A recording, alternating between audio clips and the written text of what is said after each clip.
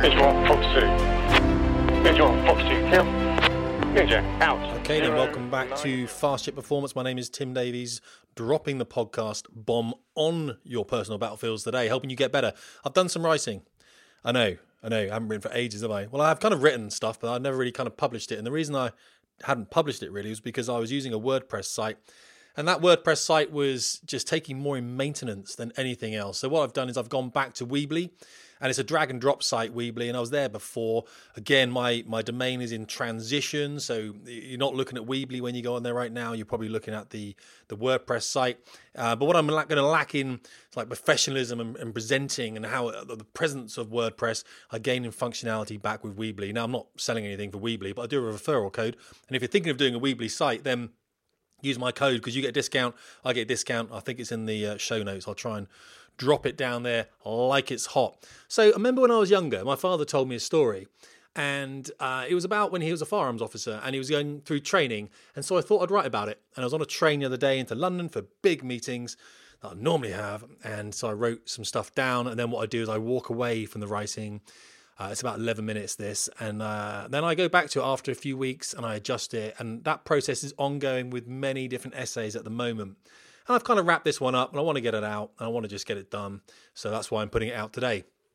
I'm going to read it for you, why not? And then we'll just talk about something at the end which is quite interesting about how I think it's people that deal within high performance for their careers, why by 40, the age of 40-ish, they're pretty much washed up, despondent, and want to do something else. So we'll cover a bit of that at the end, but only briefly. Okay, so I'm going to read this essay to you. Now, unfortunately, it's about my father, and I can't do his accent because when he got angry, he had the kind of Welsh accent, and I can't really do it. I can remember it because he used to chase me around the house with a big belt and smash me up. But when I'd obviously done something wrong. But I can't really do his Welsh accent. I'm not going to try. I've also changed the names of another police officer here. And the person I refer to from the Special Forces, I don't know which Special Forces unit he came from. Okay, I just want to say that now. I just know there was someone there advising the team back in the 80s. It must have been. Let's talk about it anyway. So the title is "Don't Die at Work: How to Banish Boredom and Anxiety." Uniformed police officers wearing body armour and carrying Heschler and Koch MP5 submachine guns pulled tightly into their shoulders stepped silently through the busy supermarket's doors. It was a hot and humid July day on the south coast of England. People were going about their weekly shop and the smell of cheap sunscreen hung lazily in the air. The store's tannoy was calling for someone to help at the checkouts, and people were busying themselves, taking items from the shelves and placing them into their baskets. Some of the shoppers who saw the two men enter stopped and just stared, their eyes following their movement with a sense of foreboding curiosity. Others seemed oblivious to what was about to happen. The policemen aimed down their sights. Wherever their eyes went, the barrel of the weapon would quickly follow. With each purposeful, yet muted step, they slowly drifted apart as they made their way to the back of the store where their target had last been reported. People would later report a strange sense of calm that accompanied the men, a professionalism, or a seemingly innate confidence. They would also later note that these men were not as young as they would have expected. These guys must have been in their 40s, their grey hair complementing their darkened and sun-wrinkled skin.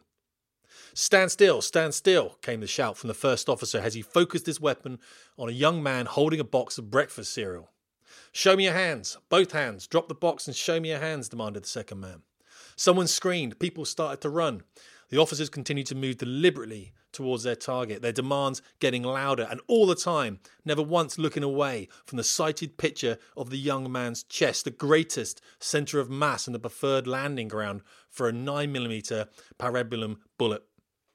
Drop the box. Do it now. Show me your hands. As the demands increased, so did the activity of the mystified shoppers. Like confused sheep, they ran in all directions. Some crashed into each other, whilst others just stood and watched, their bodies rigid from witnessing the unfolding drama.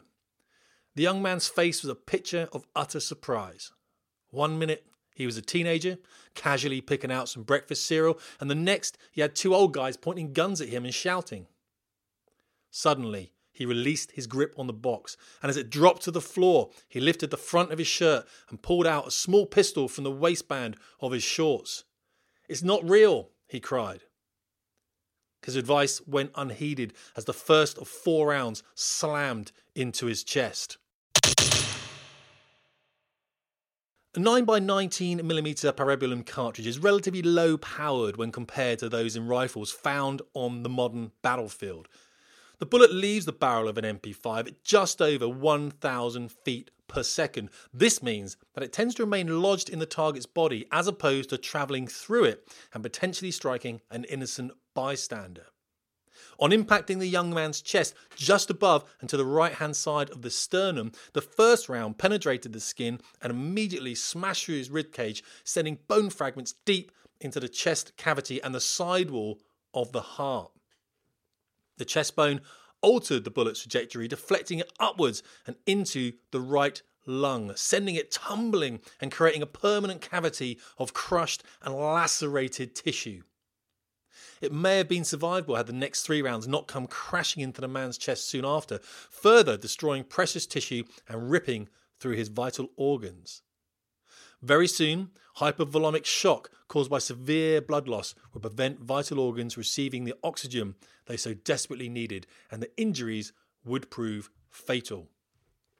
Well, that was the intent at least. Cease fire, came the command from the back of the hall. That's it, guys. Listen to my commands. Make your weapons safe. Unload. Show clear. And with that, the lights came on in the firearms kill house and the weapons were cleared for inspection.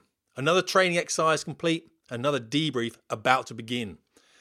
As the 2 men made their way back to the armoury, they gave each other a knowing look. It's going to be the same again, said the taller man. How did you find it? I don't know, I just felt the same. I can't do anything about it, the shorter one replied. Well, came the reply, we both don't need this. I'm happy to just stay on the traffic cars with you. We don't need guns in the vehicle at our age. And as they made their way back to the debriefing room, both men laughed about how much of a struggle their fitness test had been earlier in the day and how the taller guy had put his back out from doing too many sit-ups. They both agreed that they were getting old, and they were feeling it. It felt good to laugh about themselves, and they agreed. If they had failed the final test, they planned to go to the nearest police club bar and sink a few beers to commiserate anyway. The truth was that my father and his partner didn't really want to be firearms officers in their constabulary. They had been asked by the chief constable because of their previous military service and because he felt that his current firearms officers were just all a bit too young. No matter how much they stated their reluctance, the chief was a drinking buddy and had talked them into taking the course anyway. Just to see how they got on. Davies, Johnson, get in here and sit down. I need to talk this through with you, called out the instructor in the darkened debrief room. Oh no, they thought. Not again. And as they took their seats, they saw the familiar map of the kill house on the board and next to it, recordings of their heart rate and other data points taken during the exercise. Now, back in the late 80s, the collection of fitness-based biometric data, the physical, physiological and behavioural characteristics of a person wasn't an easy thing to do.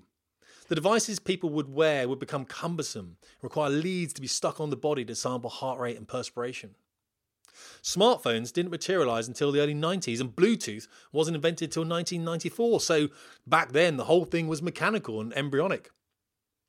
In any case, apps and fitness tracking was still some 25 years away, so the data the 2 men had provided in the kill house was still being analysed by their instructor as they took their seats.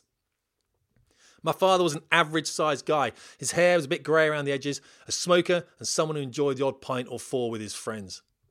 His partner Tom was a wise man, tall and of a heavier build, the kind of guy to be into hydroponics or to read books on the breeding patterns of the pygmy marmoset. Although they were cut from different cloths, they had crewed traffic cars together for far too many years and understood each other well. There was something about them that just led criminals to stop what they were doing and come quietly. Not that the 2 men were menacing at all, but my father's deep Welsh authoritative accent would command respect from even the most hardened of criminals on the dark, cold roads of southern Hampshire. And Tom would just use his superior logic to just out-reason you, plain and simple. I'm not going to lie to you guys, it's not looking good and I'm worried about it again, said the firearms instructor as he stared at the charts.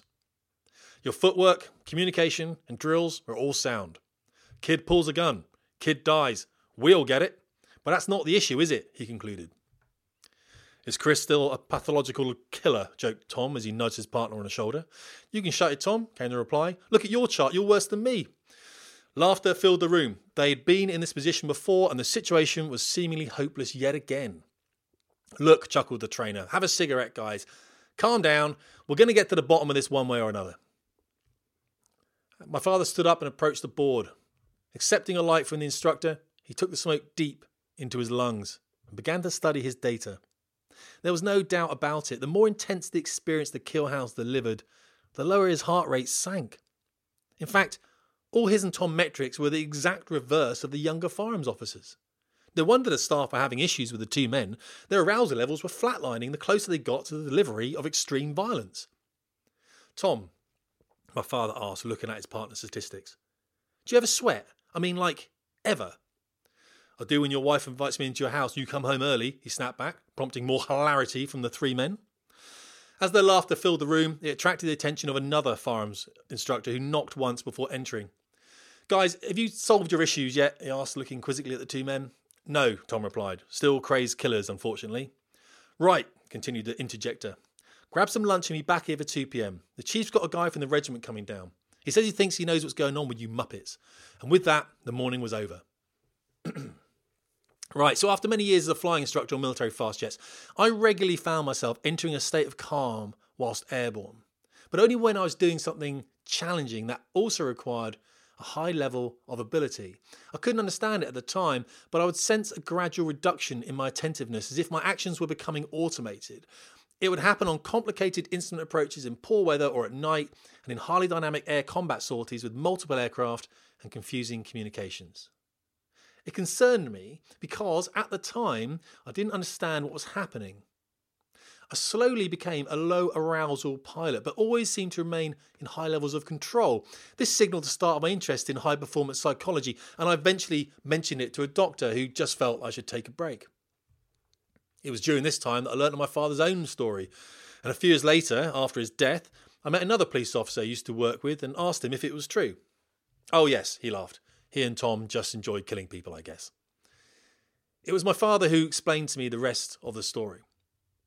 A little before 2 p.m, my father and his partner returned to the briefing room area attached to the kill house training facility where they met their instructor and another man. Chris, Tom, this is Dan. We invited him down from Hereford. He thinks he knows what's wrong with you idiots. I'm going for a tea. I'll leave it to him to explain. Have fun, said the instructor casually as he left the room. Guys, the reason your heart rates are low is precisely because your skill levels are high and the challenge is too. This puts you into a state of flow. The room was silent as the men embraced the new information.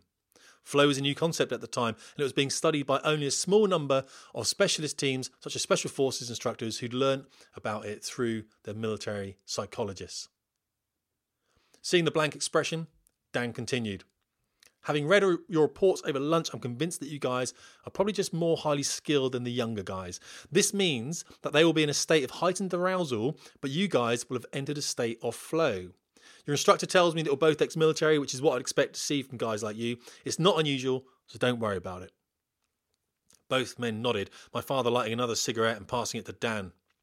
Cheers, Chris. Look, here's the deal. If you're highly skilled but with limited challenge, then you'll find yourself in a state of control. This means that you're in charge of the situation because you know you are competent in what you're doing. However, if the challenge is high and you lack the necessary skills to fully deal with it, then you'll be anxious or aroused. And we see this in our Special Forces recruits when they first start training. The key with you two guys is that you do have a high skill level from your previous military training and your mind is embracing the high level of the challenge. This means that you descend from the high state of arousal and you climb from the high level of control into a flow state. Right, my father replied.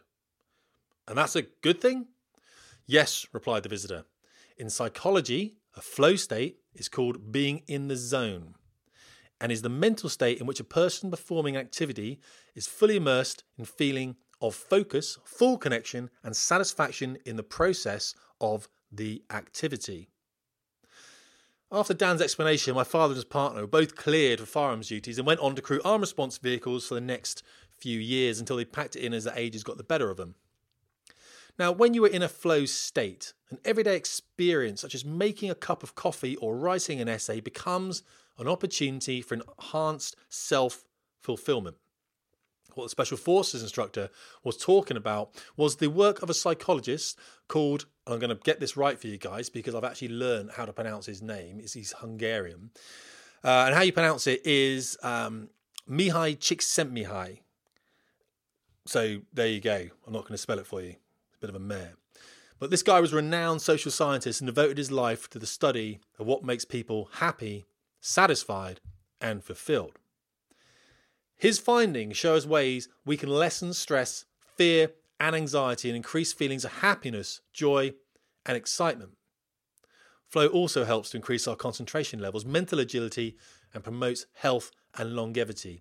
It helps us to live in the moment, or as the 1970s spiritual teacher Ram Dass would pose, to be here now.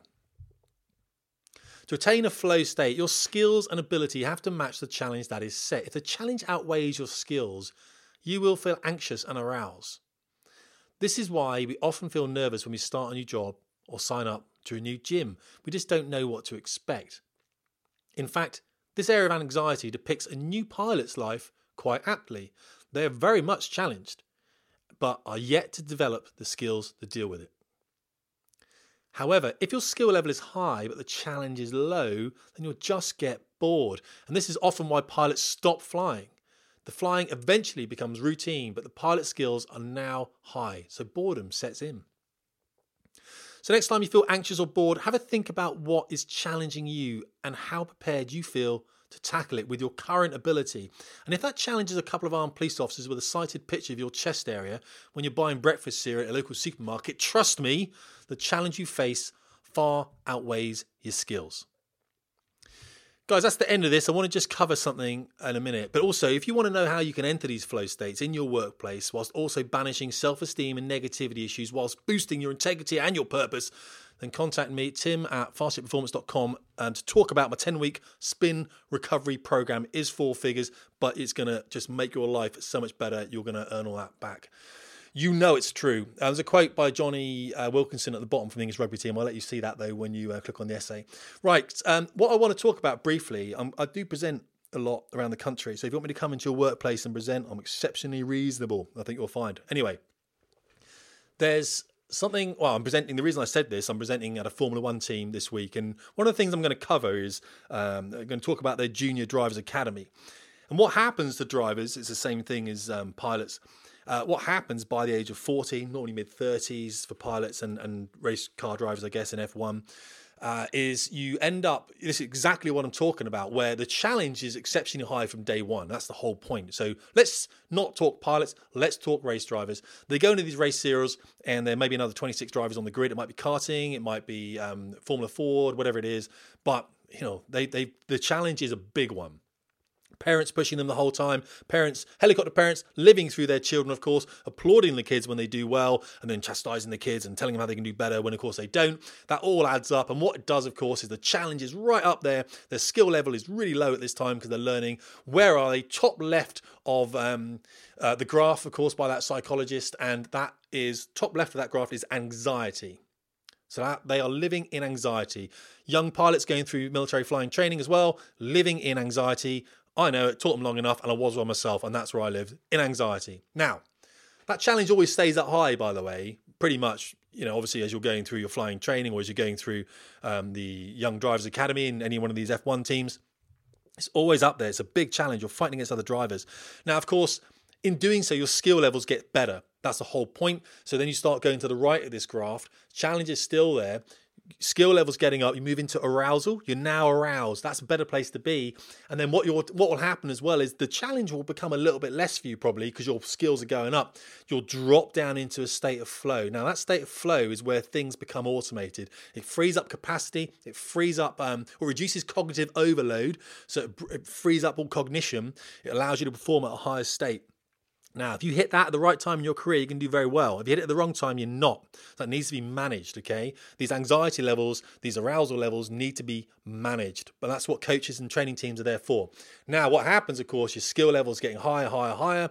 But what's happening is the challenge is getting less and less, especially as you move up. You might be doing well, you might be coming third or second, or you might be leading the world championship or whatever you want to call it.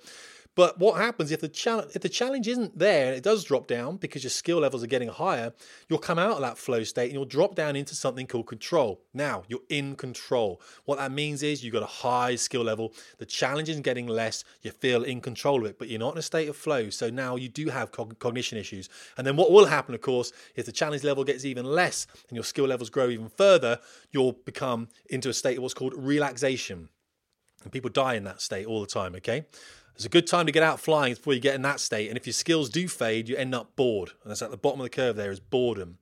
So there's a graph on the essay that talks about that. There's another one that's a bit simple where it's literally got the flow channel working through the middle of anxiety and boredom. And again, anxiety top left, boredom bottom right. Challenges are the vertical axis, skills are the horizontal one.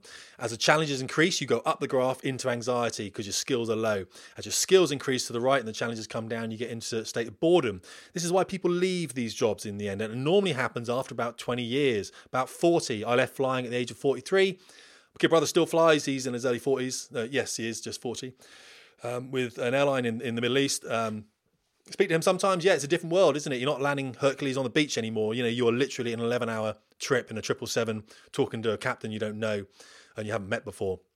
He's embracing it, loves the lifestyle. But how long is that going to last? Do you see what I'm saying? His skill sets are high. Is that challenge high? I doubt it's high.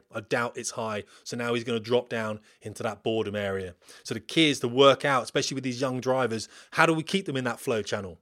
How do we keep that challenge high enough and that skill high enough to keep them into that flow channel? Guys, I wanted to just talk you through that. And I just want to make sure in the notes I've actually got. Yeah, so I'm going to speak to this team about this. I call it the curse of the ambitious young. Yeah, or the curse of the ambitious youth, as it were. Because basically, when you are young and you're embracing those challenges, but you are unskilled, so you're like, I want to be a race car driver, you're going to live in a life of anxiety. Eventually, you're going to become skilled through time as you drift into flow, and then the challenge never really changes because it's always been there, and eventually, you know, you've selected a harder challenge from day one, you drop down into the boredom area. Now, this is why race car drivers retire, of course, and it's a pretty obvious thing. That's why I retired from flying. So the key is to acknowledge that, to get people out of those jobs and put them into different areas and then to mentor the young people coming up. Anyway, guys, that's it for the essay. How long was that? I'm using different systems now. I literally have just upgraded my, I use a Mac. I'm using Logic Pro X for this. I've just put it on Mojave or something. Also, if I'm mentoring you and coaching you, or you're in one of my programs I'm running, or you want to be in one of the programs I'm running, it's pretty cool. I've got offices in Birmingham now, so I kind of work out of Birmingham mostly. It's nice and easy to get to. My office is 4 minutes walk from Birmingham New Street. If you want to be coached by me, get in contact, Tim at Fast Jet Performance. If you want to enter the Spin Recovery Program, I'm writing 2 more programs, by the way, but the one I'm running at the moment, Spin Recovery, next one starts 26th of January. I think that's right, about 26th. I'm not doing the whole scarcity thing, guys. I don't take more than 6 people at a time on this program, all right? Because we keep it close. We've got rewards, we've got incentives. Everything is about buddying up, getting your stuff done, and it's actually quite a good one because it's starting in January, so your whole year can be fixed around this. So that's a Spin Recovery Program. You want information on it? Tim at Fast Jet Performance. I'll send you information. Have a read of it. Get on a call with me. We'll talk it out. Again, if you're around Birmingham and you want to drop in and see me, have a chat about something, maybe talk about some coaching, again, Tim at fastjetperformance.com. Guys, hope you enjoyed the essay. Give it a week and my website will transition to a better one, okay? And then you can go and read it, all right? Thanks so much. Really appreciate your time. Tim Davies, Fast Jet Performance.